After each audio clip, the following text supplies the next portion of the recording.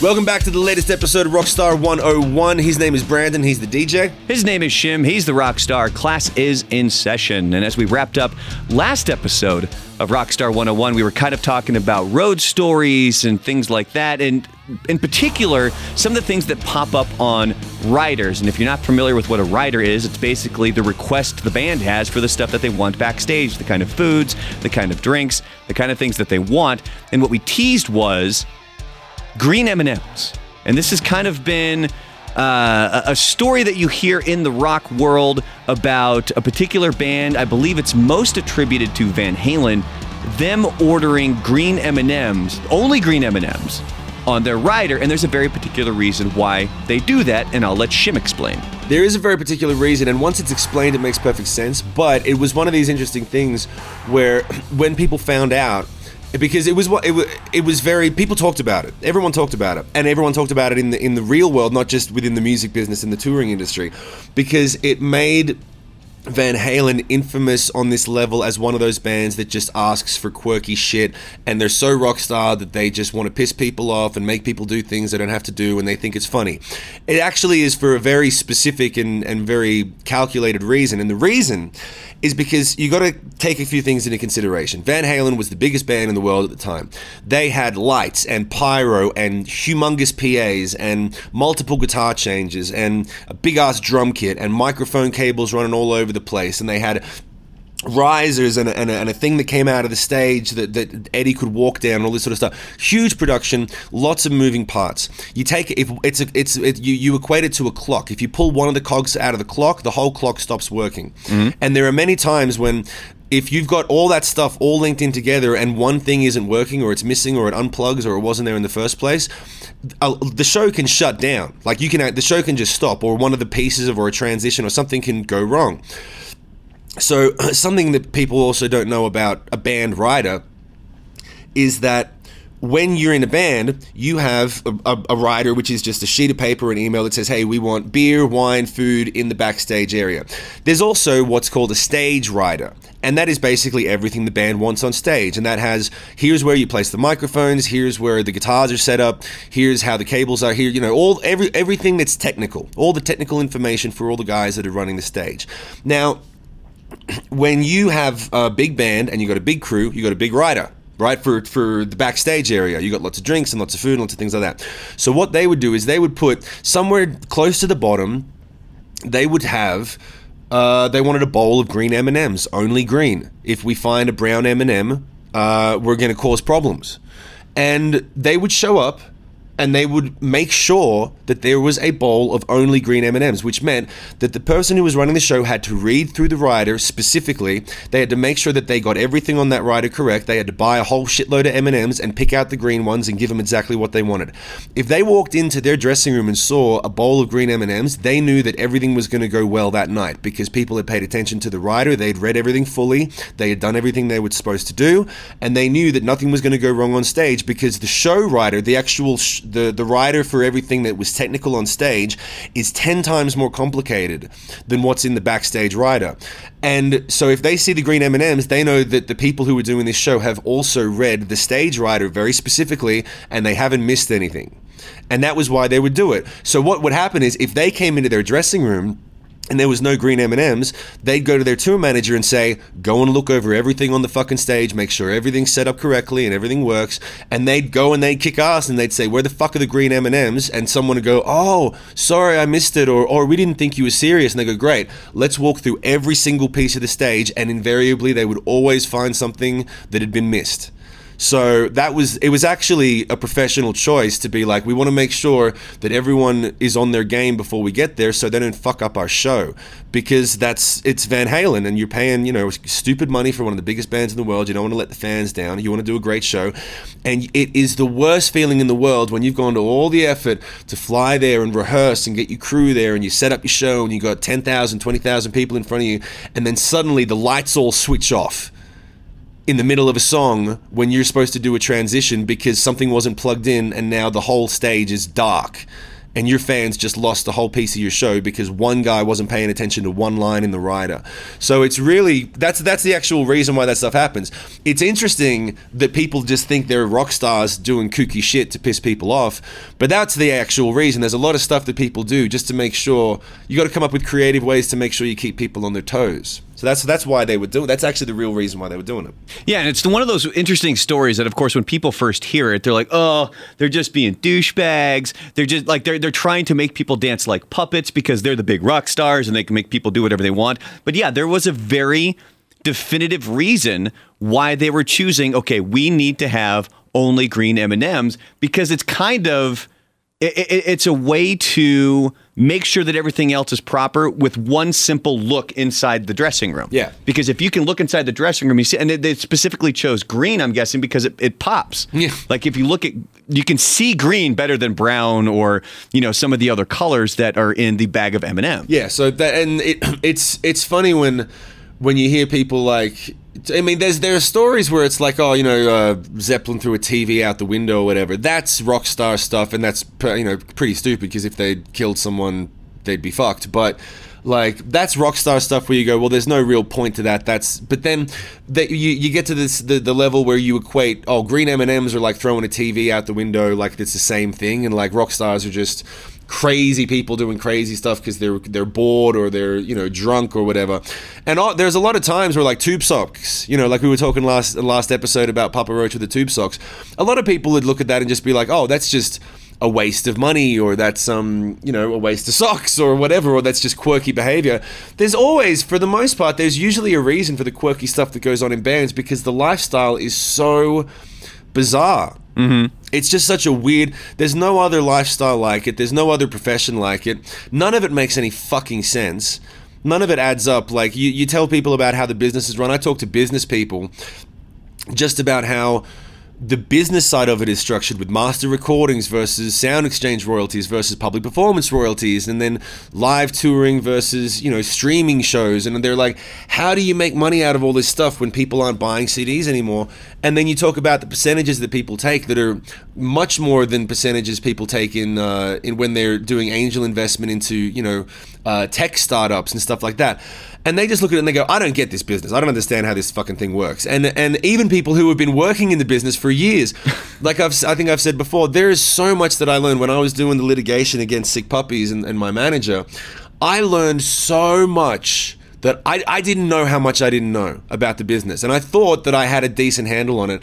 But once we started to get into the nitty-gritty of it, I was like, it's like it's designed to confuse people. It absolutely is. It's designed to the person with the talent that's making the songs is going to be confused and say, oh, like, sign something that they probably shouldn't be signing just so that they can get it over and done with, and then it's going to bite them in the ass later. And that's exactly the story I told you about a couple of podcasts ago with Dolly Parton, where she was a gangster for not signing that stuff, because you got Elvis Presley in the room. Anyone who missed that podcast, go back a couple. We were talking about songwriting and royalties and publishing. And to make that decision at that time, like, that's the trap that 99% of people fall into, where they're like, but she understood the business, she knew her rights, and she knew what had value and how it was going to turn into money then or later on, and she just made the right choice. Whereas when you're confused or pressured or young or bullied or, you know, or just really naive and you just want to play rock star and you sign, these contracts last for years, dude. Mm-hmm. You know, and I've learned the hard way, and that's why I don't sign contracts. Number one, I don't sign bad contracts, period. I don't work with bad people anymore. I don't sign bad contracts, and I don't sign anything until I've had a lawyer look over it, if not two. Because there's actually been a couple of times when a second lawyer looked over it and went, oh, what about this thing? And the other guy goes, oh, that's a good idea. Yeah, let's put that in. And it protects you, and it sets you up for a good relationship. And I don't know why we got into that, but I'm always talking, like, I remember this poor fucking kid, like, and we did Edgefest yesterday, and we did a good show, man. We had a great show, and Royal Bliss was on after us, and then Adelita's Way was headlining, and there was all these cool bands, and Powerman 5000, I hadn't seen them for ages. Those guys are dope. I forgot how straight down the middle that band is, dude. They don't care at all. They're like, yo, this is what we do. They just... Yeah, Powerman 5000, highly underrated band, I think. I don't think they get the credit that they're due. Like, people would always kind of knock it like, oh, it's just Rob Zombie's brother, and they're really like, no, Powerman 5000 is a solid band. They are a solid band, and the thing that I like about them is that they're like AC/DC. They know what they do. They do it great. They're having a party. They don't care. They're not trying to make an album that's different from the last, that's over artistic or going somewhere. They're like, nah, this is what we do. We want to have a party. This is what we sound like, and they just get up. And the moment they start, you just get into it. I mean, I knew one or two of their songs, and the moment they started playing, I was like, this is just a good fucking time. These guys they're just a good time, and they're solid, man. They're a tight band, and they're great. But anyway, going back to what I was saying.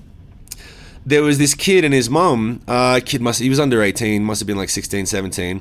And he was like, been listening to new music for ages, love the new stuff. I'm actually starting a band too. And he just looked so fragile and innocent and uncorrupted yet.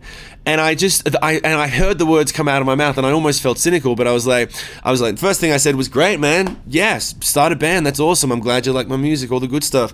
And as we were wrapping up, he was like, "Cool, man. Well, I'll keep listening. I'll be at another show." And I was like, "Yeah, man. Make sure you get a lawyer." And it just came out of my mouth. And I was like, my knee-jerk reaction was like, you're starting a band, you're going to do, anything comes your way, make sure you get a lawyer, get a good lawyer. And I'm like, that's my go-to thing now. And the irony is, you go to the other side of the barrier and you talk to someone on that side of the barrier, and it's like, get a good lawyer. When you're talking to bands backstage, the catchphrase is, man, I wish I got a good lawyer at the start. Because they've all been through all these bands have been around now for 10, 15 years or longer. And we've all been through the same shit in one form or fashion. And so it's not a unique, no one's special, dude. No one's special. And it's designed as such a weird little web of all the different things, and there's so many ways to fall through it, and there's so many things. Some of it is just complicated because the industry's changing so rapidly now with streaming and the ways that it can be monetized, and you got to keep up with the socials and all the new social content, and you feel like, I remember the first time some teenage kid was like, are you on Snapchat? And it had just come out, and I was like, what's Snapchat? And they gave me that disappointed fucking shitty kid look. They look at you like, oh, you're so not with behind it. the You're times too old you for me now. Yeah. I'm like, it's a week old. Give me a minute to catch up with Snapchat. It had been out for like a minute. And they do that thing where they're like, oh my God, you don't know what Snapchat. Oh my God, you're so old. Oh my God. And I'm like, fuck you, man. And so but there's that stuff that's like, you got to keep up with that. And then there's a lot of laws that there's a lot of laws that I don't understand because they're old and antiquated, and they're in the process of being changed, that are the same as they were in the 1920s. And they've got bits and pieces in recording contracts that are like, breakage on vinyl. When they used to only make vinyl back in the 20s, and the artists would have to pay for albums that were broken during shipping. Mm-hmm. And they have that clause. They still have that clause in streaming sometimes. They just don't take it out. They leave it in there, and they're like, yeah, we're gonna say that like we're gonna charge you for breakage on things that aren't technically shipped for downloads. Mm-hmm. And then they find a way to be like, oh yeah, there's an extra bill, like there's an extra bunch of money that you owe us for breakage, and you just look at the overall bill. And unless you have people, A, to make sure it doesn't get in the contract, or B, to go through and find it once you've signed the contract and go, what are we paying for breakage for on streaming? Why is that in the breakdown on the money that the limited amount of money that you're paying us? And now, we're on the hook for, $2,500 for breakage on streaming. It's like, they're just trying to see what they can get away with half the time. Mm-hmm. And there's a lot of companies that don't do that now. There's a lot of companies that are cool. I'm lucky to be signed with FM Management. They're normal people that do normal business, but there's still a lot of companies that they'll just fucking see what they can get away with, dude. Yeah, and those are the ones that you definitely need to watch out for. So I'm going to switch gears here a little bit, because you brought up something when we were talking about Powerman 5000 and how they're like, as you were watching them, you're like, this is just a good time. This is just a good show. So what I want to talk to you about is bands that you have seen that's just a fun time, because I know that I've brought it up with Papa Roach multiple times. If you've never seen Papa Roach live, you got to check him out live. because anytime I've gone with them, if I will go with somebody who isn't as familiar with Papa Roach, almost every single time I'm leaving that venue, that person's saying, I forgot how many hits they have. I forgot that they had this song, this song, this song, and this song, and it's an absolute blast. But another band that I don't believe you can go see anymore, because I'm pretty sure they're not really a band anymore, is the Presidents of the United States of America. Oh, did you see them live? I've seen them live, and they are... It was one big party. They played a venue called the Wow Hall. That would, I believe, which WOW is short for Woodsmen of the World, I believe. And this was in Eugene, Oregon.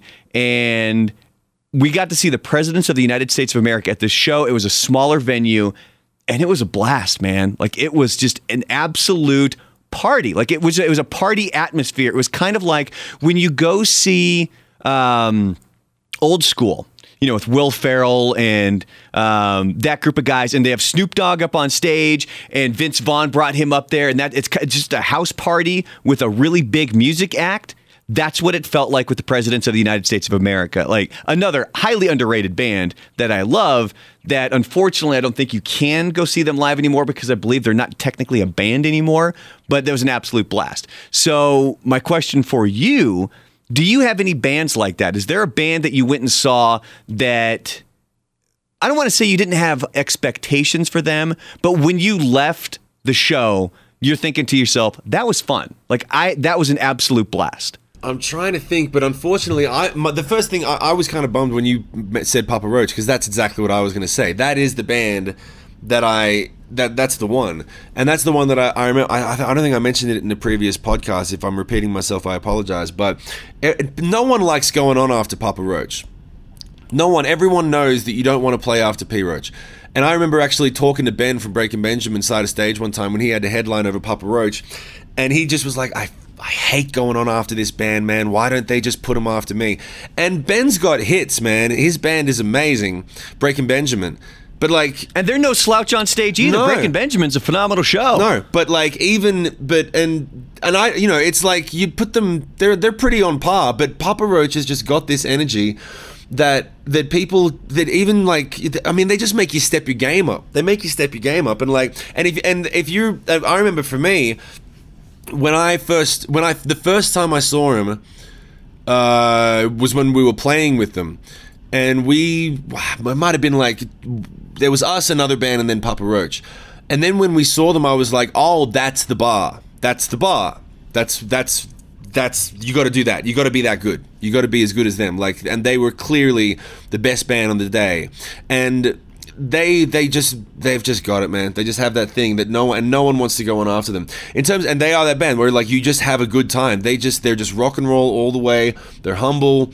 They've got all the moves down. They're tight such a tight band. And I felt really privileged when they knew my music. That was one of those, there's a lot of bands that I've met where when I meet them, they go, oh, we love Sick Puppies. We've heard that stuff. Yeah. And then you go and hang out with them. And I remember playing a festival where I hadn't seen them in a year or something, and we went and made an album, and we came back, and suddenly I heard Shem from somewhere down the hallway. Shem! And I'm like, what the fuck is that? And he's like, where the fuck is Shem?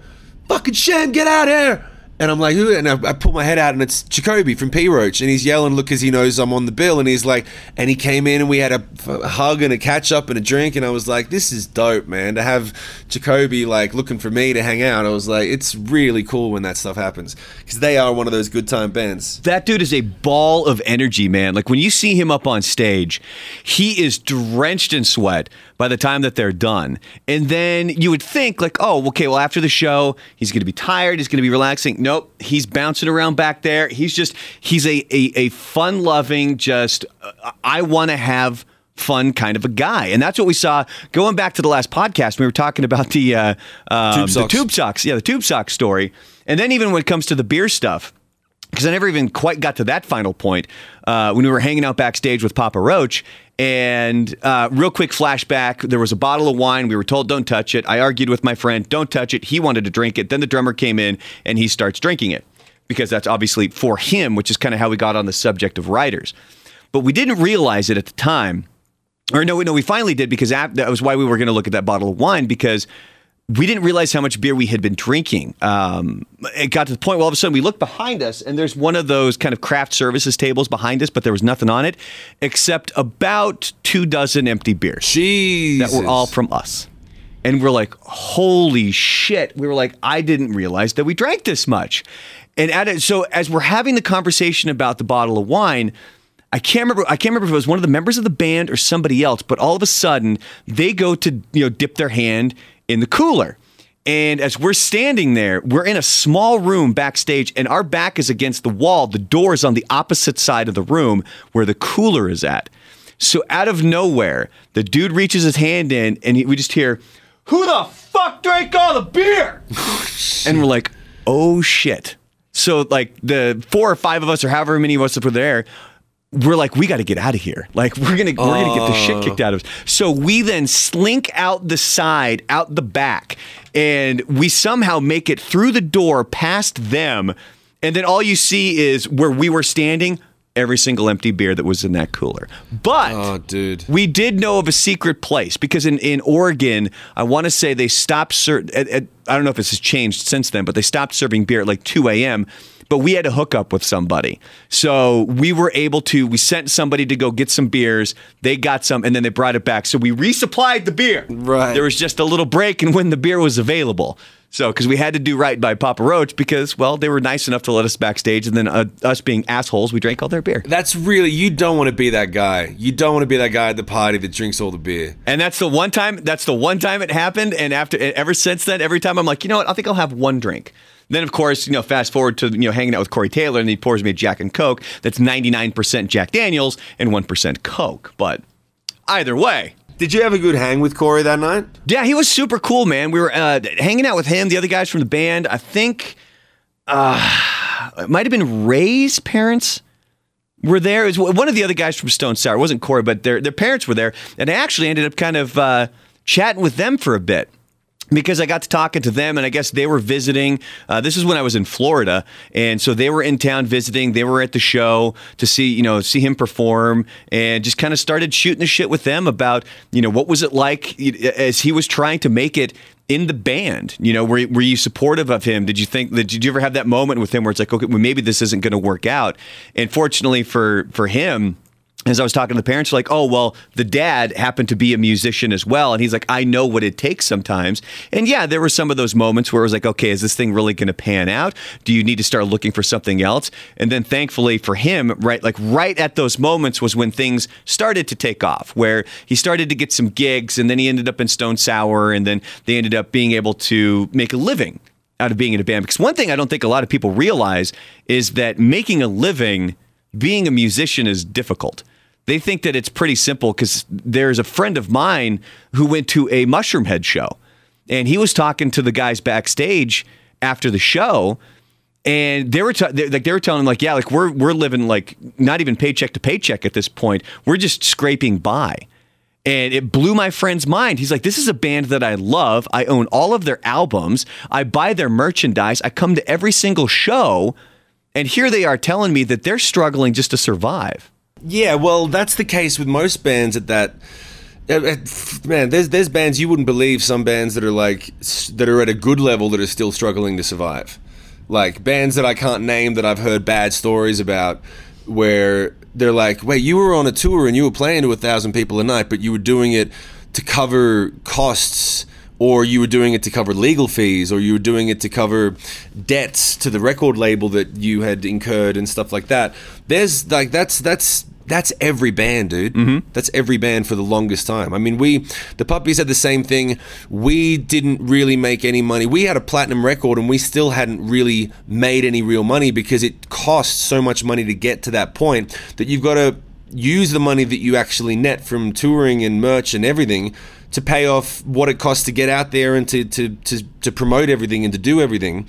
And the money from, back when it was just record sales, the money from record sales is all going to the label to pay off the money that they invested to make your videos and to make the record and to put it on the radio and do all that sort of stuff. So, yeah, it's not how it looks most of the time. Like, I remember seeing a thing funny with Corey Taylor. I remember seeing, I watched a little documentary on them last week, and they were talking about how Slipknot came off their second album cycle, and they went to make the third record. They took a break, went to make the third record in LA at the Houdini mansion.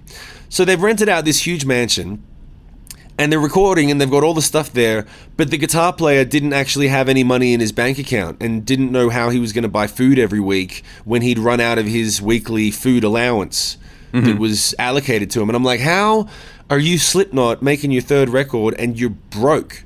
Like, they've been on record as saying that was when they fired, I think they fired their manager or someone, and they had to sue a couple of people, and they had to do the whole thing that's so boring that you keep talking about. And that's Slipknot, one of the biggest bands in history, at the peak. Like, you know, when they were making that third record, they were the biggest band. They're still one of the biggest bands in the world, but they were, you know, from that point, it was on, and they're broke, and they didn't even know why. Yeah, it's fucked up.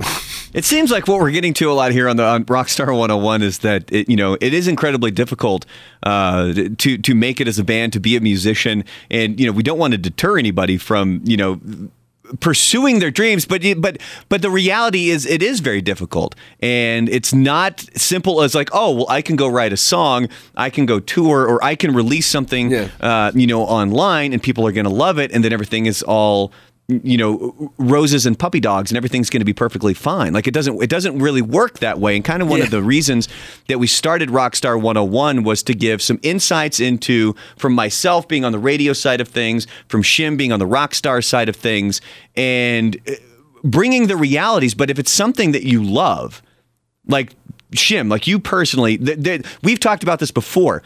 Even if you were to make zero money whatsoever doing what you're doing, making music, you would still make music because it's a passion. You do it because you do it because it's in your bones. You do it because if you don't do it, you feel bad. Like, you feel like there's a thing inside you that's got to get out. And that's the thing that I try to tell people, especially if there's someone who wants to have I think I've said this before, but I'll say it a million times on a million podcasts. When someone says, hey, can I talk to you about, the business and being a musician and all this sort of stuff, if I actually get into a proper conversation, the first thing I say is, if you can do anything else, go and do it now. If you're like, unless it's something that you have to do and you feel like crap if you don't do it, and it's not even a passion, it's like a calling, so to speak. And when it's a calling, there are times when it is a burden, because when it sucks, it really sucks, and it can get really... But the point that I'm coming around to is, I was about to say, on the next podcast, we should probably pick a couple of positive topics and talk about a couple of positive things that you can do in this business, and like, here's how to do something, and here's what you'll get from it, and like something, because I can imagine there's a few people that have listened to a couple of the last podcasts and been like, man, I was going to start a band, but fuck that. Yeah, now this sounds like it sucks. Yeah, so we should probably pick a couple of things and actually make it like, here's a couple of cool things that happen. But yeah, that's the main thing that I tell everyone. Like, once you get into it, it's got to be a passion, because once you get to those tough times where it is a burden, it won't matter if it's your passion, if it's what you're supposed to do, if it's your calling. It'll just be a bump in the road, or it'll be a part of the journey. Whereas if you can do something else, your brain will always go to, why am I dealing with this crap? This sucks. I could have gone to medical school, or I could have gone to culinary school, or I could have worked at my dad's shop, or whatever your thing is that you could have done.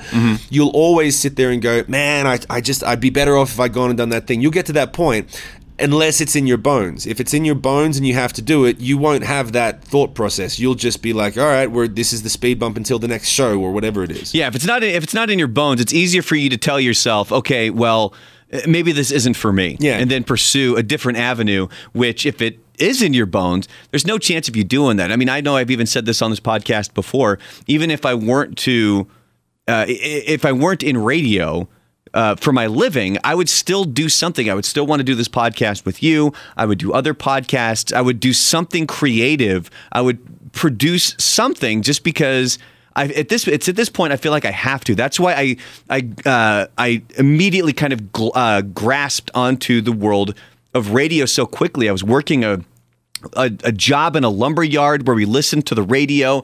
I was miserable because, you're busting your ass every day.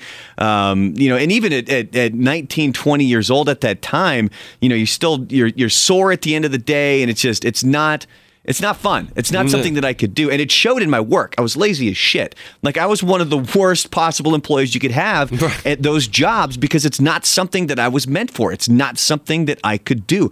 I have mad respect for the guys that can do it. The guys that can go out there and bust their ass, haul the lumber around, drive the truck, do these things, like the working class guys. I have nothing but respect for because that's something that I can't do.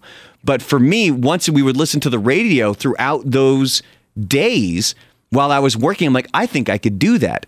And then eventually when I got into a radio broadcasting program, I realized I could, and I just kept pushing forward and pushing forward and pushing forward. You get bit by the bug. Once you get bit, you can't, it's like it's getting bitten. Absolutely, and it's not leaving. It's not going anywhere at this point. And so no matter what I'm doing to make money, I would actually still do something creatively for that outlet, because I feel if I don't have that outlet, you summed it up pretty good, you don't feel complete. Yeah. Like you feel like there's something missing. Yeah, and that's the thing that I tell people if they say like, yeah, I could go and do this, or I've got an option of doing this. I'm like, great, keep doing music, write songs, do it all, do it on the weekends, go and start a cover band. It's more fun for you if that's your disposition. If you're like, well, I really would rather, I can do this and it's not in my bones, that sort of stuff, but I still love playing guitar. I know a bunch of guys that just don't have that in them, but they still play guitar and they play on the weekends and they jam with their friends, and they're actually much happier as a result than they would be if they had tried to go and play rock star, because it just isn't the right mood for them. Because it'll just chew you up and spit you out, man. If you don't have the constitution for it, it's hard enough when you do have the constitution for it, and it'll still test you. If you don't, just listen to what I'm saying, and if you don't listen to me, ask more people. They'll all tell you the same thing.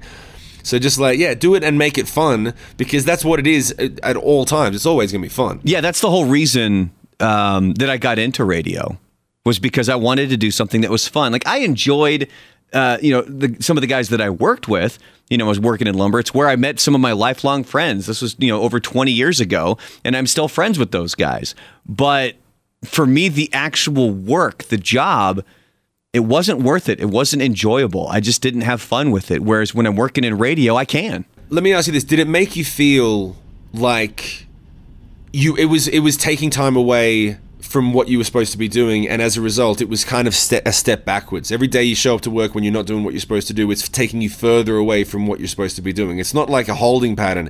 It's actually... every day you're further away because you didn't spend that day doing what you think you're supposed to do. Yeah, because at that time, it was really easy for me to take the full-time job working at a lumber yard because that was money. And all I really wanted to do was go hang out and party. Like, that was it. I was still able to stay with my parents. I would go sleep over at my friends' houses when needed. And I was making money to make a car payment and to party. That was it. Right. As long as I had enough money to go do that stuff, I was fine. But then after a while...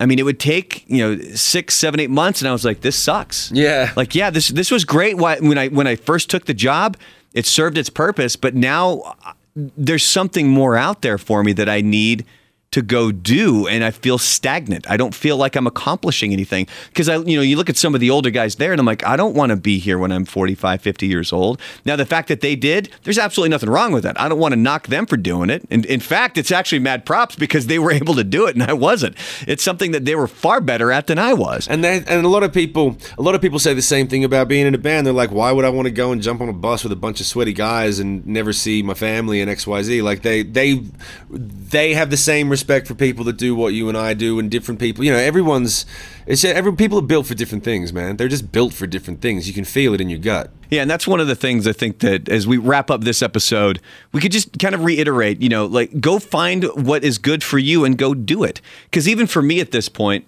I had somebody ask me, what is your passion? And my passion right now, it's being creative. I don't think the medium per se has to be radio. I thoroughly enjoy what I do. I love the morning show that I'm on. I love the fact that we do a 5-hour show where we get to goof around and have fun. I love doing it. But I don't think that for me it's isolated to radio, which is why I love doing this podcast with you, which is why I love doing a lot of the other things that I'm involved with, just because it's an outlet for me. Yeah. No, I feel the same way. And you're right, that is a good place to wrap it up. And let's tease, there's one thing I want to tease for the next podcast. Please remind me to bring it up. But because we were talking about Corey Taylor before we went off on this tangent, remind me, if I haven't told you, to tell you about the conversation that I saw between him and his son backstage in Omaha. I like that tease. I like that. All right, well, I've written it down, and we will bring it up on the next episode of Rockstar 101. Again, if you want to hit us up on our social medias, by all means do so. He's at Shim Moore over on Twitter. That's SHIMMOORE.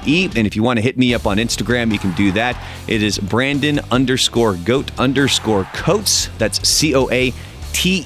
So if you have a question for us, if you have a topic that you would like covered, any of these things, by all means, hit us up on social media. One more time on Twitter, it's at Shim Moore.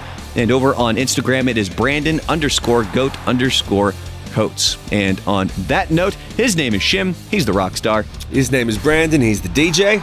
Class dismissed.